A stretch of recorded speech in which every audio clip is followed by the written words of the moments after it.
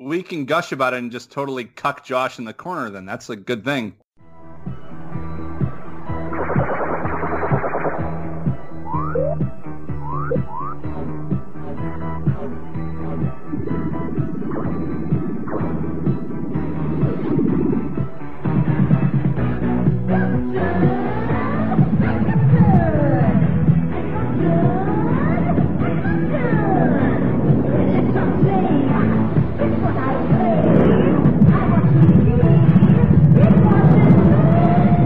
Radiodrome. It's a very 1970s edition of Radiodrome. I am Josh Hadley. With me, as always, is the one, the only, although there are many copies of him, the Cecil. How are there copies of Cecil? Yeah, because he's a like, robot. What? We clone him, and it's a different Cecil that shows up on the show every single week. Haven't you guys noticed? Oh God, I would get so much more work done if I had like multiples of me. And you know what? I'm gonna leave the multiple me here, and I'm gonna go on vacation. That would be awesome. That's totally fair. Or is it like multiplicity, where the copy of a copy, and they get more and more stupid? As you can hear, Peter is laughing like a monkey in the background. As always, Monkey Man, Rape Ape, George Eastman, Big Ape, You Can Make Baby, here in the flesh. In the flesh, baby. Underlips, the ultimate male with the ultimate meatballs. Speaking of meatballs and flesh, if you guys want to help out the show or get a little something for yourself, you go to adamandeve.com. You use the promo code DROME, D-R-O-M-E, and you will get 50% off of a single item, 3 free DVDs, a free sex swing, and free U.S. shipping, just for using the promo code DROME at adamandeve.com. And also, if you're going to be looking for some of the movies we discussed tonight, you might need a VPN. That's where Nord comes in. Go to 1201beyond.com/DROME-VPN, and that'll redirect you to Nord's site with our code. You'll be able to get Nord for only $3.79 a month. That's 75% off of a 3-year plan to have Nord encode your data, protect your data, allow you to jump around and pretend you're somewhere else to get through region-locked content, maybe hide yourself if you're going to torrent some of these things, although we're not supposed to talk about that aspect. But you go to 1201beyond.com/DROME-VPN.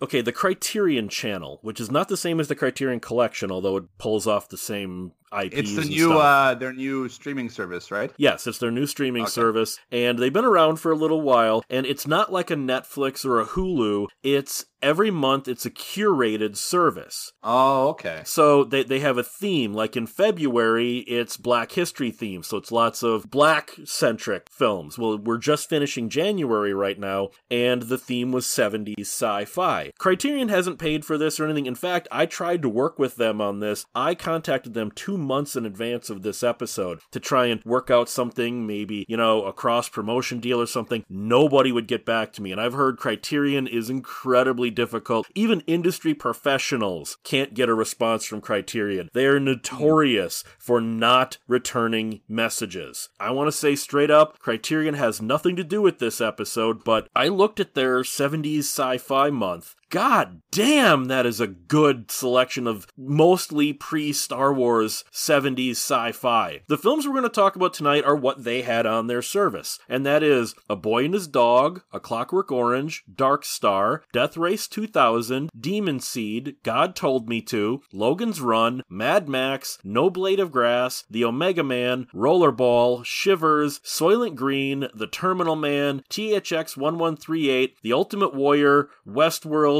and ZPG. So basically some of the best science fiction films ever. If they had added Phase 4 to that list, this might be an ultimate pre-Star Wars 70s sci-fi list. I mean, you tell me that... Absolutely. That is a fantastic lineup for a curated channel. God damn it, that's a good list. That's a hell of a list. When you had mentioned it first, I thought it was going to be a little bit more of like the pop... No, a little bit more of like the what you would expect, a little more of like the popular mainstreamish stuff. And so, hearing No Blade of Grass and ZPG and that kind of stuff really was like, wow, are you kidding me? They dug deep on this and managed to curate an incredible list. We're not going to spend a ton of time on some of them because some of them, while they are quality films, there's not a lot we need to say. I have seen everything on this list, some not for decades, but let's just start at the beginning alphabetically.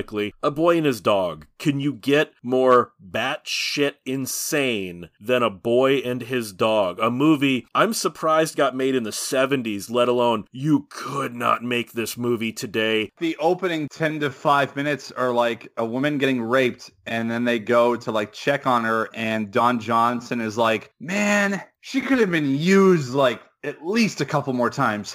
And that's one of Harlan Ellison's lines, because... Yes, that's in the book. That is actually, like, in the novel. And that is such a great, bleak, completely cynical... Honestly, I would say one of the most perfect post-apocalyptic stories, because it really does sum up what life in that sort of world would be. Like, morals would absolutely take a back seat. It would be all about how often you could procreate, how often you could eat and drink, or whatever you can get your hands on. It would become a very nihilistic lifestyle. And I think A Boy and His Dog, even if there's like, the silliness of a telepathic dog talking with a guy and the weird like 50s centric underground or whatever, that is a perfect science fiction story, science fiction post-apocalyptic story that really does sum up how bleak that kind of a future could really be, and how there is just in reality, there really would be no hope if something like that would happen. It would just become like you're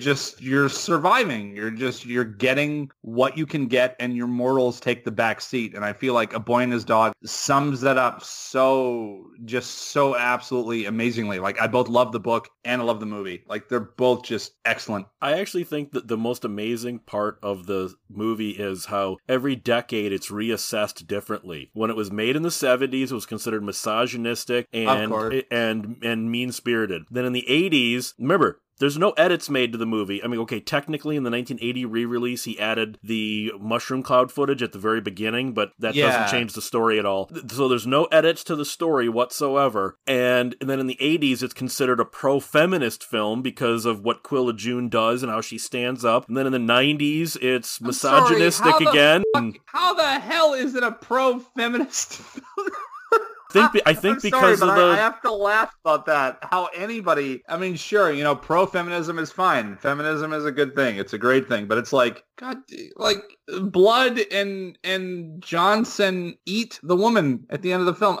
How is it pro-feminism exactly? Like, I think it's because about how Quilla June just keeps basically using what's between her legs to manipulate Don Johnson throughout the entirety of the movie. But does she really? Because at the end, he chooses a dog over her. So it's like, how much of this movie did you really see? Dog is man's best friend. That is right.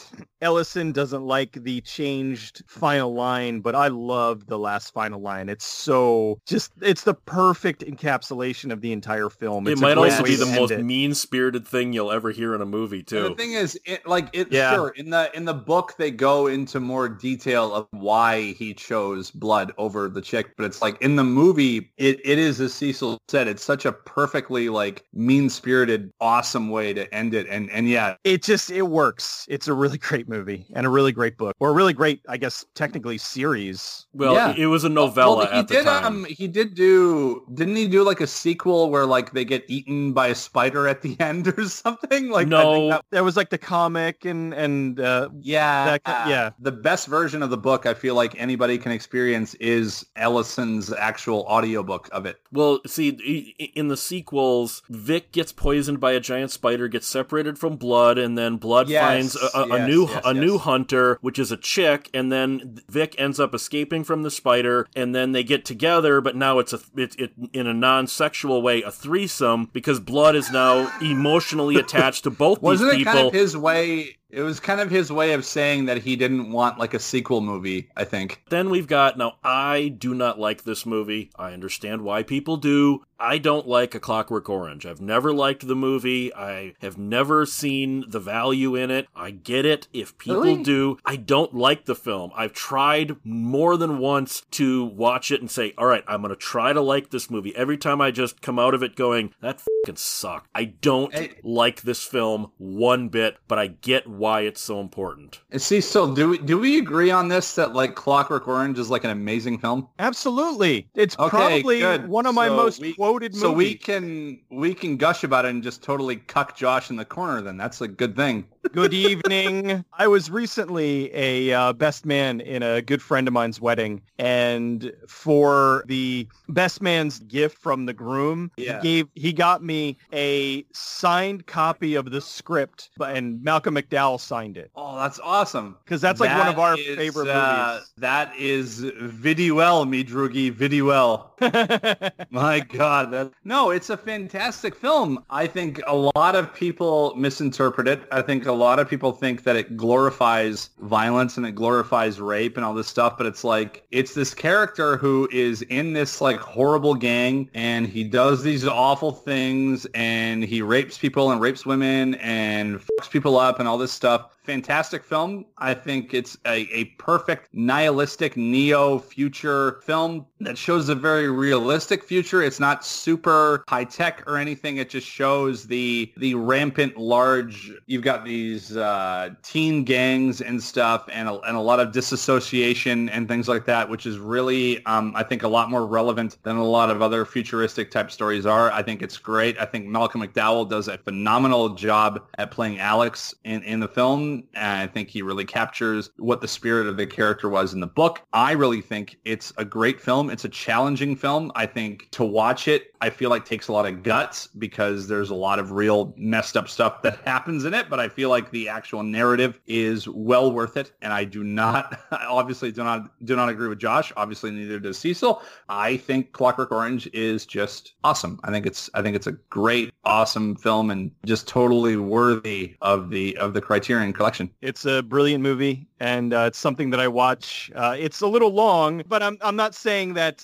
What I mean is that it's not something that I could sit down and watch all the time simply because it's 2 hours 20 minutes. Yeah. So, but it's like an every now and then kind of movie. Like every I would call it an every couple years movie. Yeah. And see, I just don't, and that's fine. Really, I want to know why, because it seems to me like a movie you would like, and for some reason you don't. I think it's pompous. I think it's full of itself without having the backing for it. No, I haven't read the novel. I don't know what Anthony. I'm gonna chalk it down to this. I don't think you like Kubrick very much. I don't like Kubrick very much, but I do like some of his films. Explains it. Honestly, just say that you don't like Kubrick as a director, so you don't like the movie because you don't really like Shining. You don't like 2001. Clockwork is a very Kubrick film. Full Metal Jacket, not so much. Like you can kind of just look at that as kind of a Vietnam film, not so much a Kubrick movie. I don't think you just like Kubrick very much. I think that's and obviously Clockwork is a very Kubrick movie, and I think it may be his most Kubrick-esque movie. I think you just don't like it because of that. And I think that's kind of all you need to say, really. Like, no, honestly. because I don't like it because I don't like it. I've tried more than once to like this movie, and I just can't. And that's it then, really. On the other hand, I absolutely love 1974's Dark Star. John Carpenter's first technical movie. He'd done shorts before this.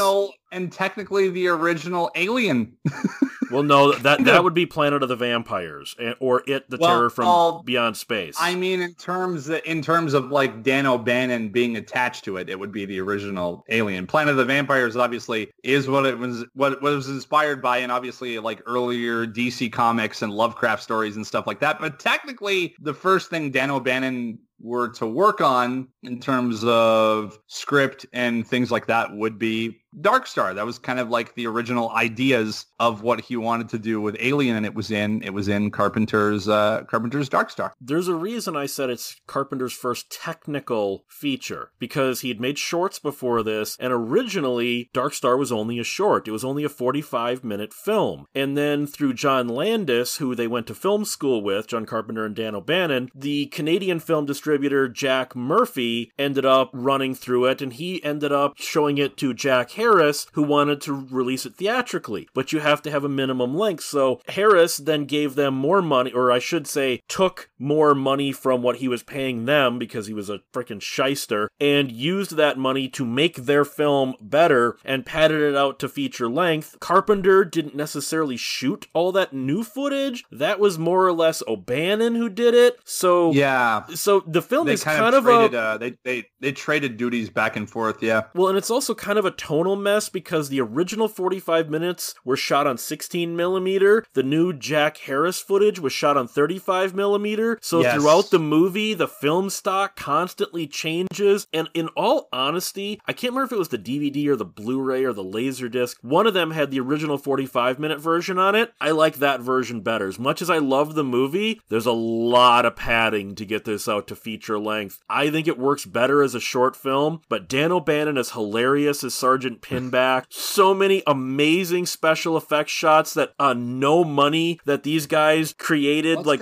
costumes are made out of vacuum cleaners, the spacesuits. You had O'Bannon working on it. Like, you had a guy that was truly talented who grew up in like middle America and had no real access besides like mail order stuff and going to like shops where he could find science fiction-y things. Like, he was a real talented guy. Like, to have O'Bannon attached to really any project is going to elevate it. And I do agree with you. I think the shorter version of the film is a lot more cohesive. It's funny. The first time I saw it, I was really little, and I didn't like it because I was kind of weird. Well, I was. Are you saying a beach ball alien is not your kind of thing? When I was, I don't know how old I was, but I know I was too young to understand. I do think that's a movie. It's a movie you appreciate a lot more when you're older. I don't think it's a movie for kids at all, and it's not in like an adult kind of way. It's just like when you're a kid and you see a beach ball alien, you're just kind of like, that's lame. I was expecting Star Wars. I was expecting, yeah,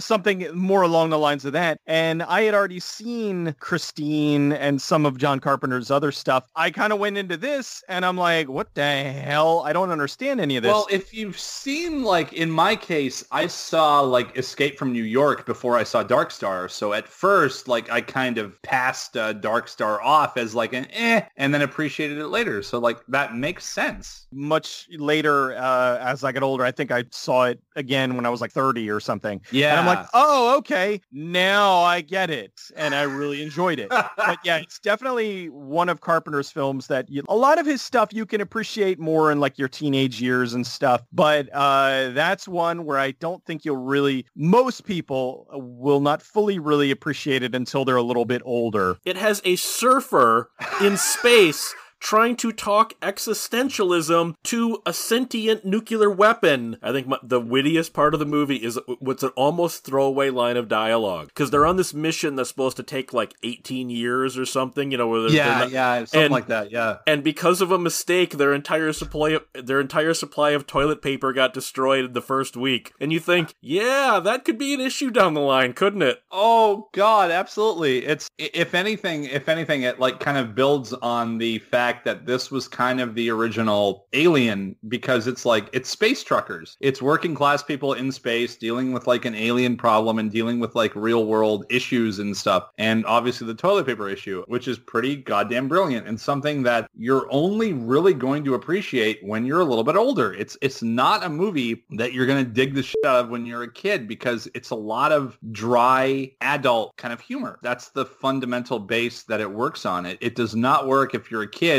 If you're a teen or early 20s and, you've seen Big Trouble in Little China, Escape from New York, movies like this, Halloween, and then you watch Dark Star and you're like, what the fuck is this? You don't appreciate it till like way later. You realize like how great the humor actually is on like a fundamental adult basis. There's also something with, this is kind of hard to quantify, but I think you guys will agree with me. I don't mean on a stoner level. It has a very hippie mentality to the movie, doesn't it? It does. Mm-hmm. Oh, I'm pretty sure O'Bannon and Carpenter were stoned when they were making this movie. Do you understand what I'm saying when I say it has a hippie mentality to the film? Oh yeah, it totally has like a hippie vibe to it. But they were hippies. They were. They actually were. Space hippies. And I mean, I'm talking about, Carpenter and O'Bannon. Absolutely. Good Lord. I'm sure they were doing a ton of drugs. But then we go on to, a lot of people credit this to Roger Corman, and obviously his fingerprints are all over it, but Paul Bartel directed Death Race 2000. I'm not going to say it's Corman's best movie. Frankenstein? You want Frankenstein? I'll give you Frankenstein. Early Stallone. What's funny is, now, because we're going alphabetically here, we haven't gotten to Rollerball yet, but Death Race 2000 was literally made by Corman to come, because, Corman would have this thing he would see a big movie that's about to come out and I can get mine out faster. Death Race 2000 was there to cash in on what he saw that Rollerball was going to do. So Death Race 2000 came out a couple of weeks before Rollerball, but it's a ripoff of Rollerball. It was so much better than Rollerball 2, like way better movie, like so fun. Basically a live action, ultra violent Looney Tunes cartoon brought to life. Excellent performances, particularly from Stallone, who was like still a struggling actor at that time. I just remember Stallone throwing spaghetti at somebody. Yes, he does. There's like a scene where they're like being talked to by their contractors or agents or something, and Stallone has like cake all over his face. He's just like stuffing his face, but he's also like, weirdly enough, the word of reason in that scene. The most intimidating and best lines in that film when he's like strangling, I think, Frankenstein's handler or like companion or whatever, and he's just like, you're gonna think about this the rest of your life, about a minute and a half, and he's got like his hands around her throat, and it's like, that's some scary fucking shit. Like, that's great. It's just, it really showed the Death Race 2000, among other things, among his other early performances, really showed the kind of star that Sly was going to be, because he's the best part of that movie. Like, no, David Carradine's the best part of the movie. I don't care who you think stole it.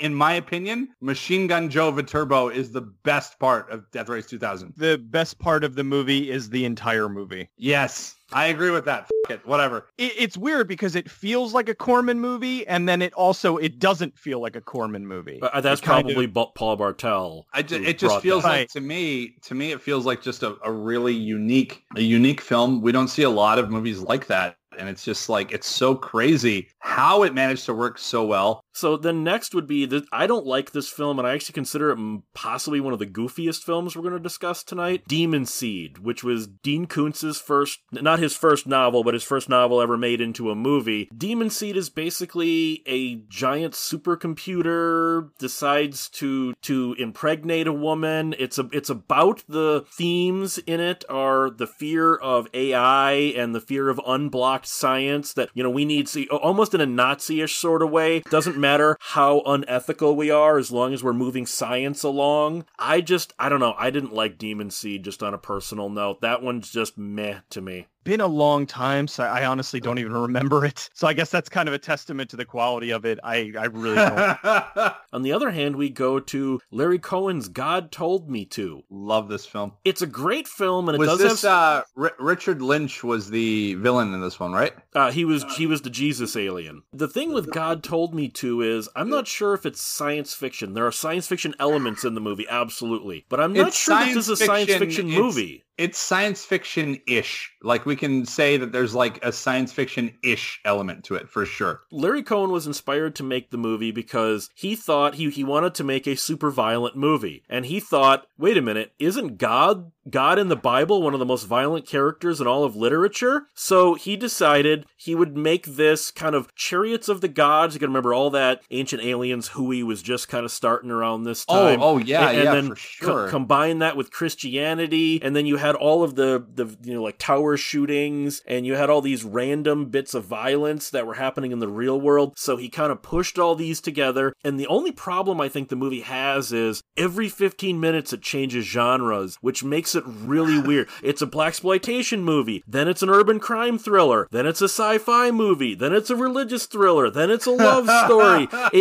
It's so segmented. It doesn't hold together as a film, but there's just something could be the just earnestness of Larry Cohen's direction, or just seeing Andy Kaufman go crazy as a policeman at the St. Patrick's Day parade too. Oh, it's really entertaining. Like, it's a weird movie for sure. Everything you just described, how it just like keeps changing its genre every couple of minutes, but it's really fun to watch. Definitely one of Cohen's weirdest films, but I do think it's very worth watching. I feel like Richard Lynch's performance is like one of the things to watch out for. Doesn't he have like, oh God, what is it? Like, I'm trying to think of a way to describe it. He's got like a vagina in his stomach, if you're thinking about. He has like a super vagina, doesn't he? Yeah. Or something? A glowing like super vagina. Like, it's weird stuff. But oh God, it's a great movie. It's great in a way that if you wanted to see, if you haven't ever seen a truly weird film, you need to see God Told Me To. You need to watch it. And probably the weirdest part is that the alien abduction sequence flashback is actually from Jerry Anderson's Space 1999. It's footage from that they reused.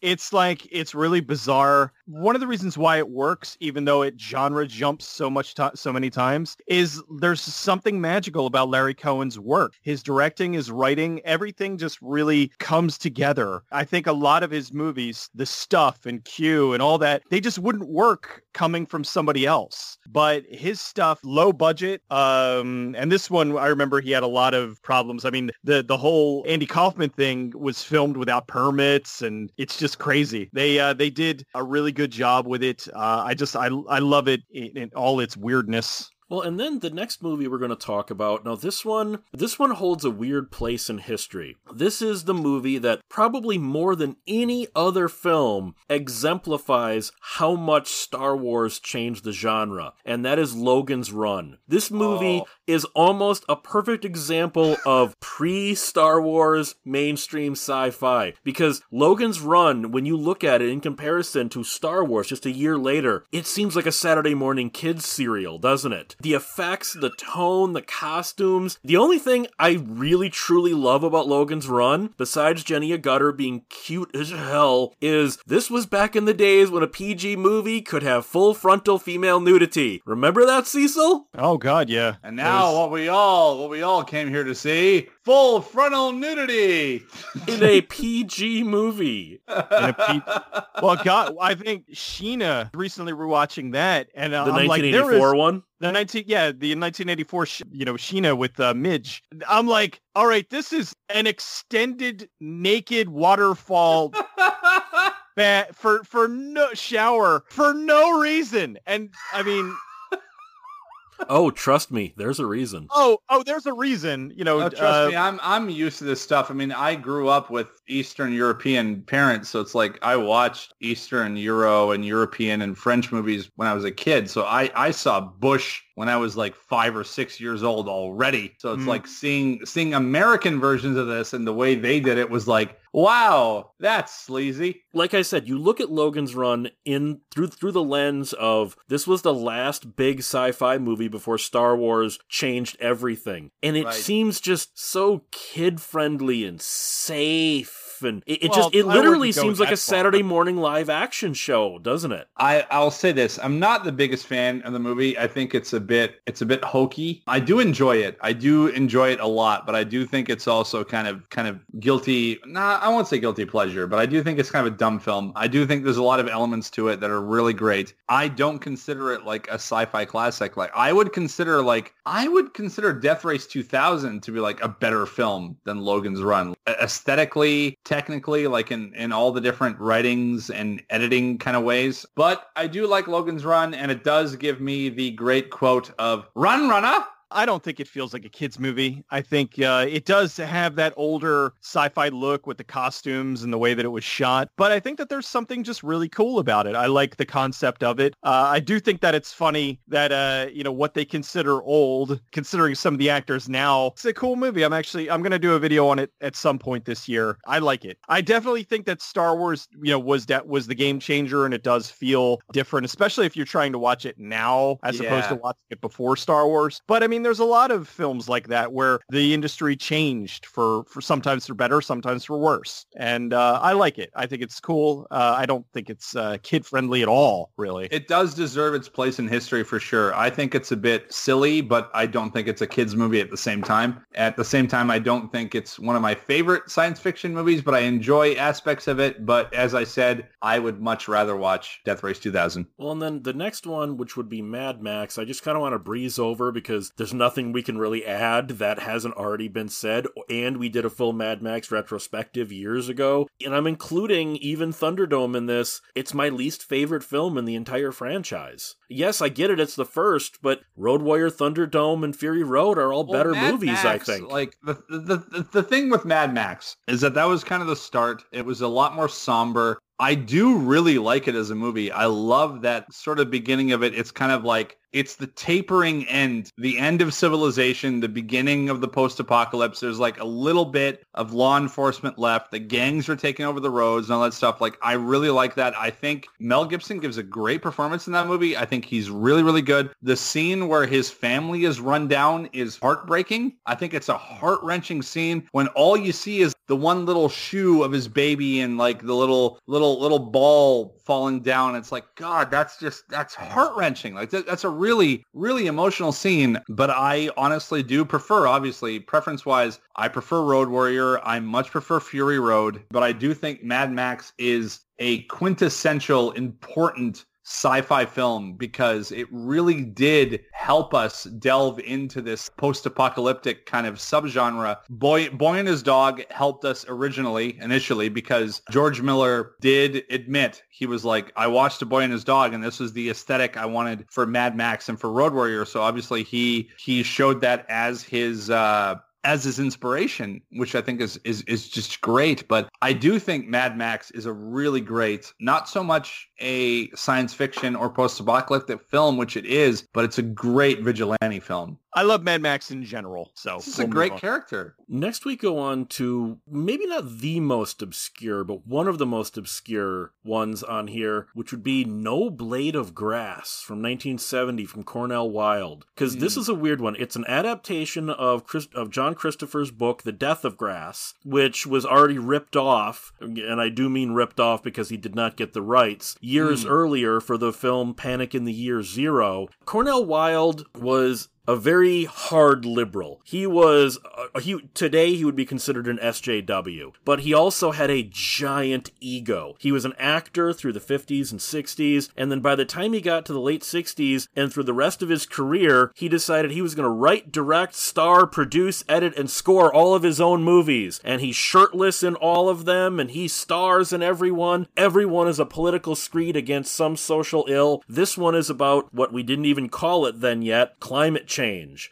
I think the narration in the beginning sets it up perfectly. Earth is fighting back against those trying to kill it. And so all plants start dying, which causes animals to die, which causes the temperatures to rise, which causes Mad Max style roving gangs, and everyone kills one another and they start eating children, and it's basically climate change, the movie. I think it is a really interesting, somewhat depressing road movie. And it's so depressing. There's no heroes in this. The quote heroes are bastards in any other film.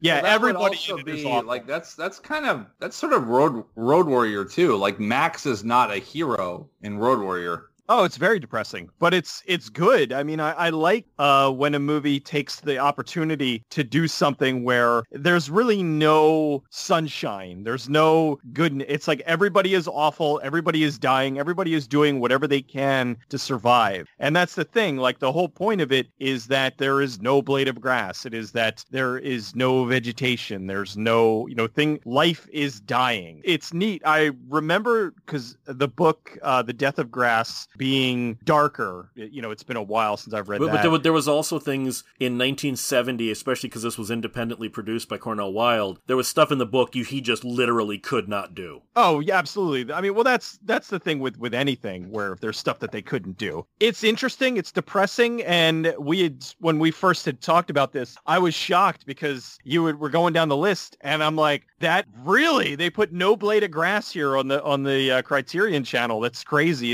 It's such such an odd pick because I went and looked. I'm like, does that mean they're going to put it out on Blu-ray? And it's like, no, it's not out on Blu-ray, but they at least have cleaned it up for their for the channel because I saw it. I saw like a VHS rip of it. I mean, I'm pretty sure it's never even made it to DVD. So it does in a way give me hope that maybe they will put it on Blu-ray because I would like to. I'd like to look further into it. You know, a nice restored copy of it. Well, then we go to The Omega Man, 1971. I have a love-hate relationship with this movie because I love the novel I Am Legend by Richard Matheson. And this movie is a terrible adaptation of that novel. But that said, I really dig the movie in and of itself. It's one of those ones that if you can divorce yourself from it being an adaptation of I Am Legend, you can really dig The Omega Man. And if you can get past zombies with giant afros, because they really, and this was intentional, they really wanted to tap in, and I'm quoting here, to the Black Power movement of the time. So there's a lot of that. I don't think that had anything to do with it. They were just getting whatever actors they could. The screenwriter, Joyce H. Corrington, says that specifically. This was created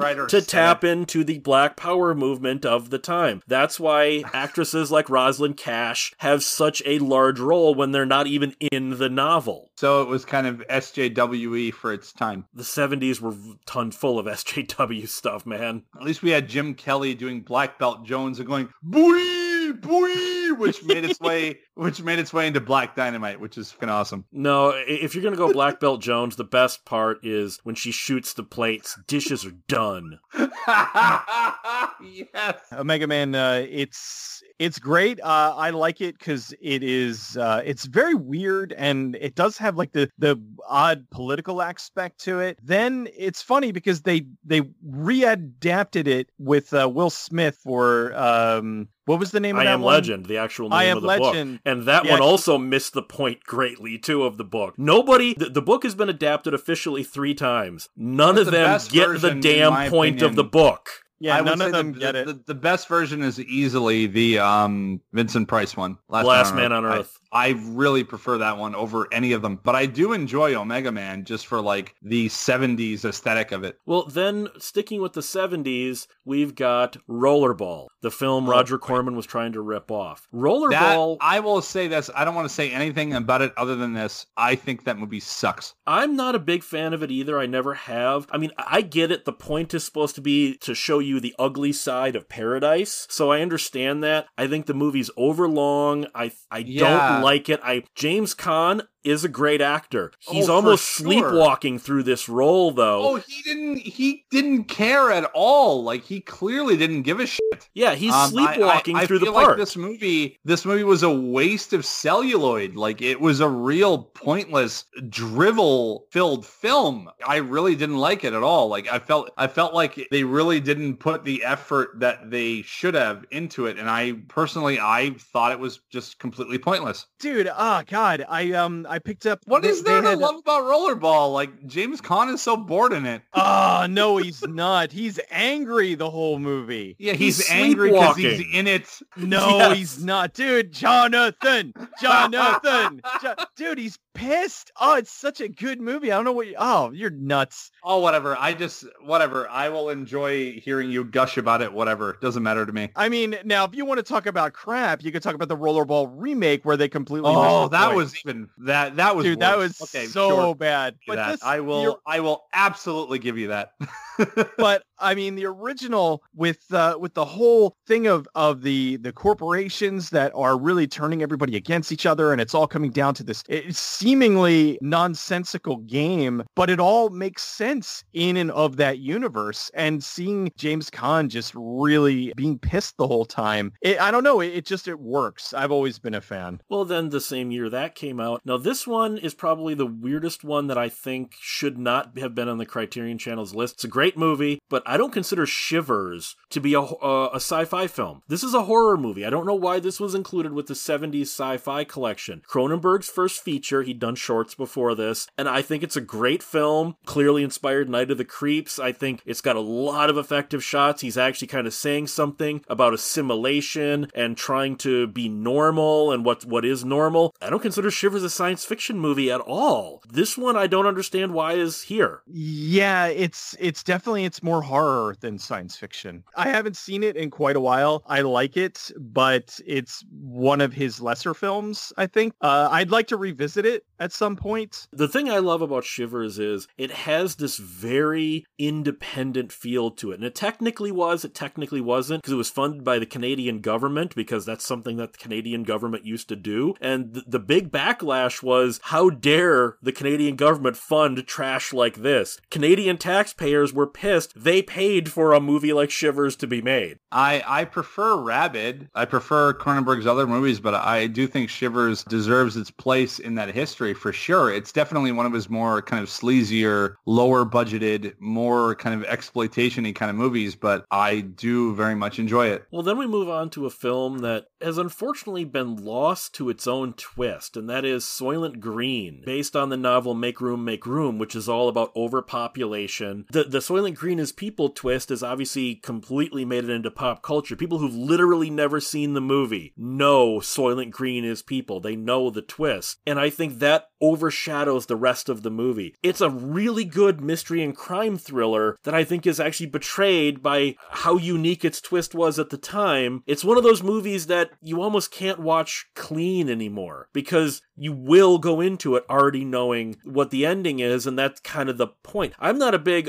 spoilers ruin a film guy. Soylent Green is somewhat of a slow movie. It's trying to make a point on not just overpopulation, but it's also about the dehumanization of people in respect to what man will do, shows how little value in a governmental type computerized setting human life actually has. And I just think it's completely screwed over by the twist. With Soylent Green, I think it's a very relevant film. I think it shows what can happen if we fall into drastic measures of poverty. There's already people making jokes now and equating it to Soylent Green and to that movie of like the Beyond Meat thing, like, you know, the vegetable meat patties and all that stuff. And it's like, how do we know 20 years from now that we're not just using like pieces of homeless people to make like these Beyond Meat patties or whatever? So it's like, and they're calling it Soylent Green and being like, Beyond Meat is people and all this stuff. So it's like, clearly Soylent Green still has a real relevancy to it, maybe even with people who haven't seen it that just know about the film. And I think Soylent Green, in my opinion, has a real spot, a real genuinely relevant spot in like dystopian future sci-fi films. I really love it a lot. I think Soylent Green is just fucking great. Without a doubt, the best scene in the movie is where they take these bulldozers and just start bulldozing the crowds of people. Yes. They're literally treating them as cattle. It's a great, great film. I do think it's, in my opinion, like top 10, one of the best dystopian films ever. Like really, really good stuff and very relevant. Like you could see that kind of a future happening. Again, like I mentioned, Beyond Meat. How do we know that's not meat? That might be homeless people. That might be undesirable people. Trying to delve up an actual conspiracy theory here, that could be a thing. That could end up happening. And it could be very much like a Soylent Green kind of thing. And I love that movie, and it's great. I love it. I think it's low, but not slow in a bad way. I don't particularly mind it because I think the story is very interesting and you do get invested in it. Parodies of it, the way that it's been goofed on so many times over the years, that does really take a lot out of it. So are you saying that jokes like, what does Soylent Green taste like?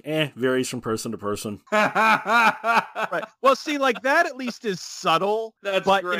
Just the, people just shouting, it's people, it gets a little old and but in general, it is a really unique movie. Now, when I was introduced to the film, I was introduced to it by somebody spoiling it. We're like, oh my God, you won't believe this movie. Soylent Green, have you heard about it? And I'm like, no. And they're like, well, they're eating people. And I'm like, what? And then I watched it and I'm like, oh, well, it would have been nice to not know that, but whatever. But I still really enjoyed it. I think it's a great dystopian future movie. I think there's a great, I don't know if it's it's one of the the posters for it, where they have the dump trucks that are just scooping up people, and it's just crazy. It's really good. Awesome. It's so really good. is. I actually think probably the best dehumanization moment in the movie is when you find out that, like, when you get a new apartment, the horror comes with it. You get a girlfriend. She comes with the apartment. She's so dehumanized, she's a piece of furniture. Yeah.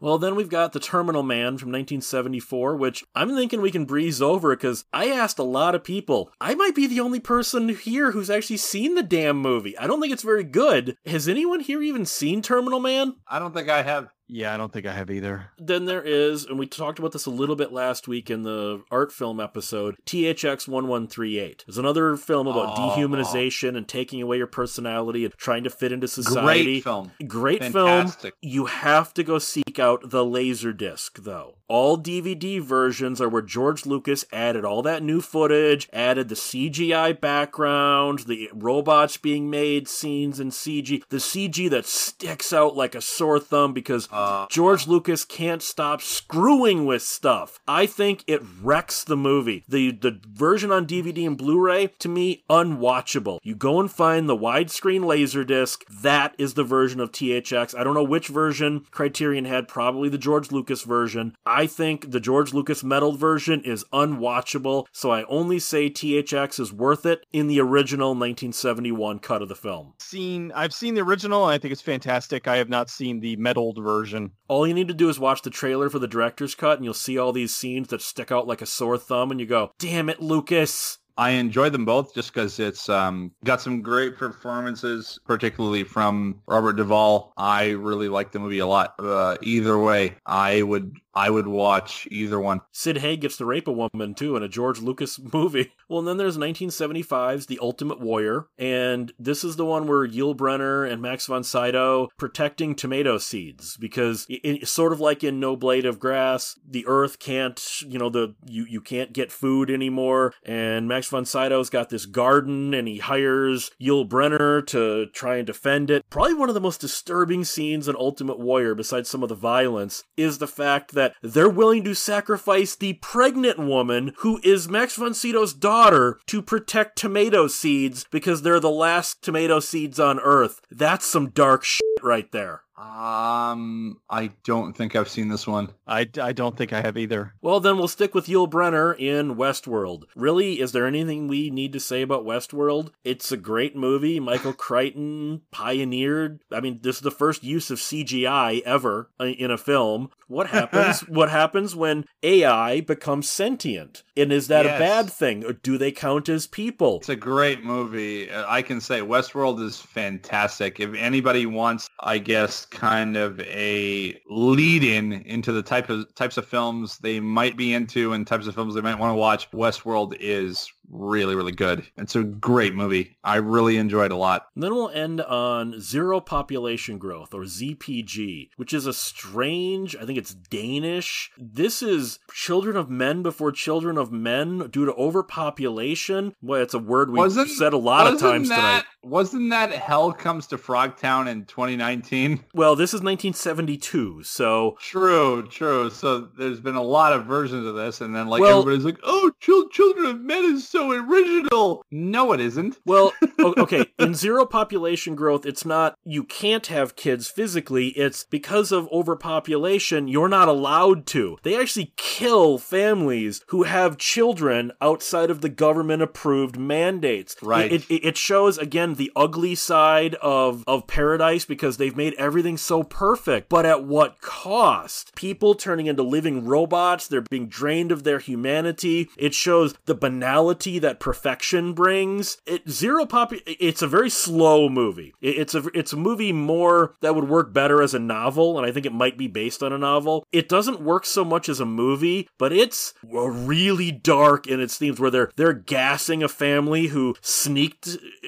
behind people and had a child, and they're gassing all three of them in a crowd of people, and the people are cheering on that they're being killed because they broke the law. Cecil, I know you've seen this one. This is a dark movie for as shiny and goofily sci-fi the costumes and the sets are, isn't it? It is very dark. And that's kind of the duality of it is you're looking at it from the perspective of, oh, it's shot very bright and almost cheery, and it's awful. It's a really, really dark subject matter. It gets taken very seriously. And I think that kind of adds to it. It makes it feel even darker because of the way that it's presented. And I think one of the strongest aspects is that visual happy look, because they've made the world perfect, right? Perfect in quotes. But look how banal and bland and boring this future is. There's no humanity left in humanity, and it kind of asks the question, what's the point then? Because you've lost all individual freedoms. Humans are basically flesh robots at this point. That was kind of the whole point of it. So like I said, Criterion had this great 70s sci-fi month. So really great stuff. A lot of awesome, really fucking great things for sure. So what do you guys think about their choices? Now, obviously, these are just the films that they had the rights to. Like I said, they probably would have added Phase 4 and other 70s sci-fi films if they had had the rights. But if you're going to introduce somebody to mostly pre-Star Wars sci-fi, I think this is the way you do it. This is an amazing lineup. And I say, even though the month is over now, I think you should go seek out a lot of these films, because even ones like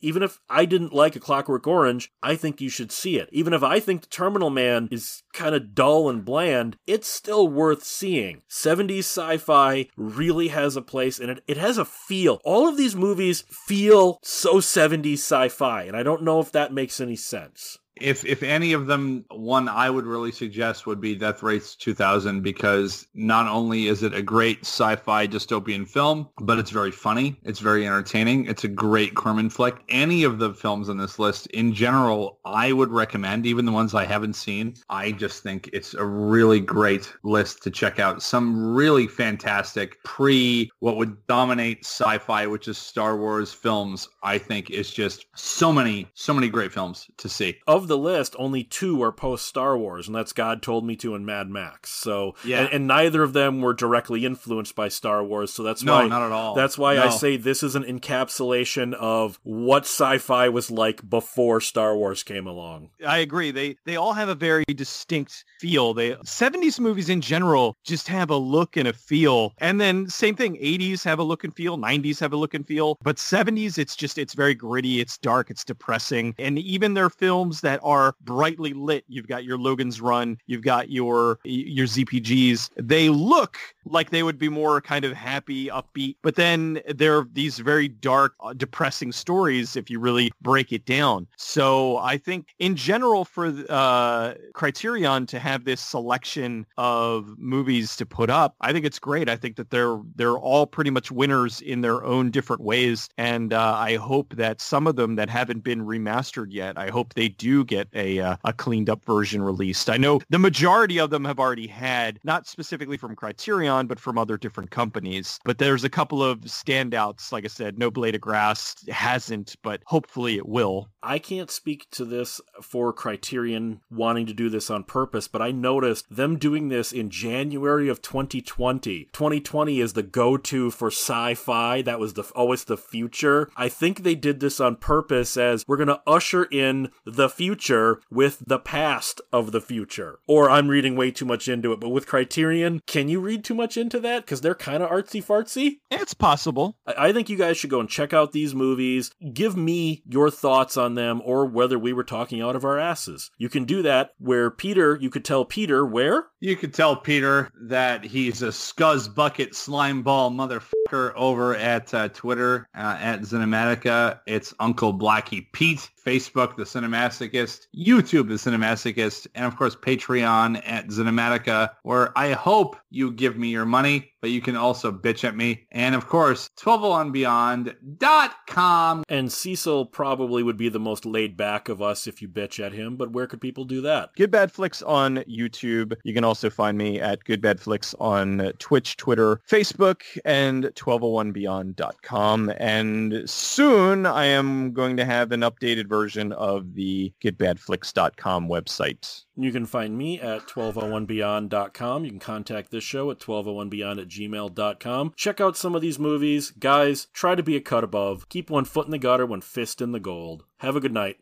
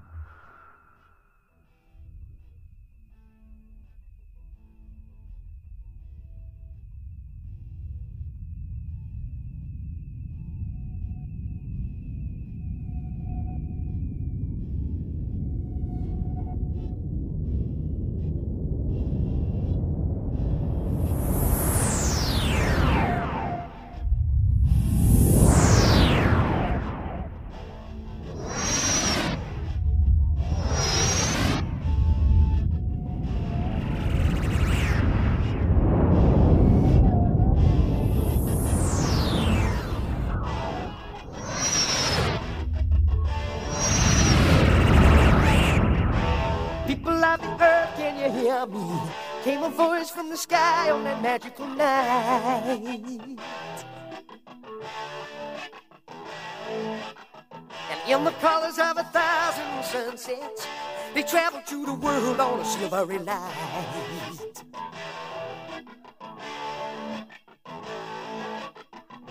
The people of the earth stood waiting, watching as the ships came one by one.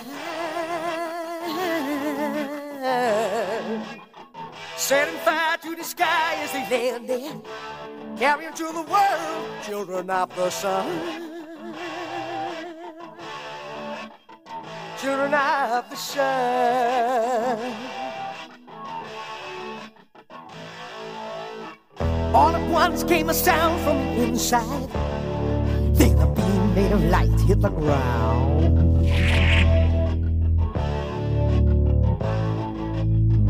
Everyone felt the sound of their heartbeat. Every man, every woman, every child. They passed the limits of imagination through the door to the world of another time.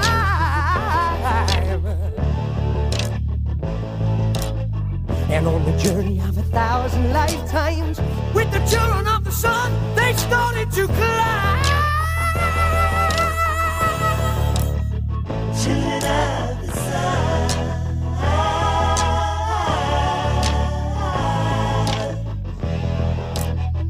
Children of the sun.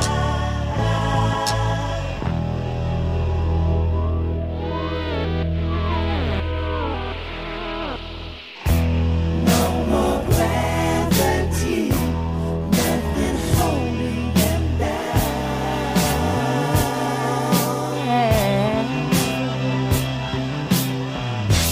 Floating endlessly as the ship leaves the ground.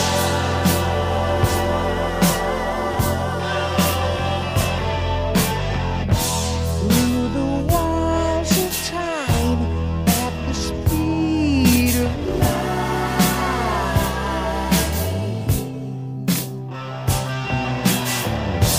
Rise the crystal ships on their celestial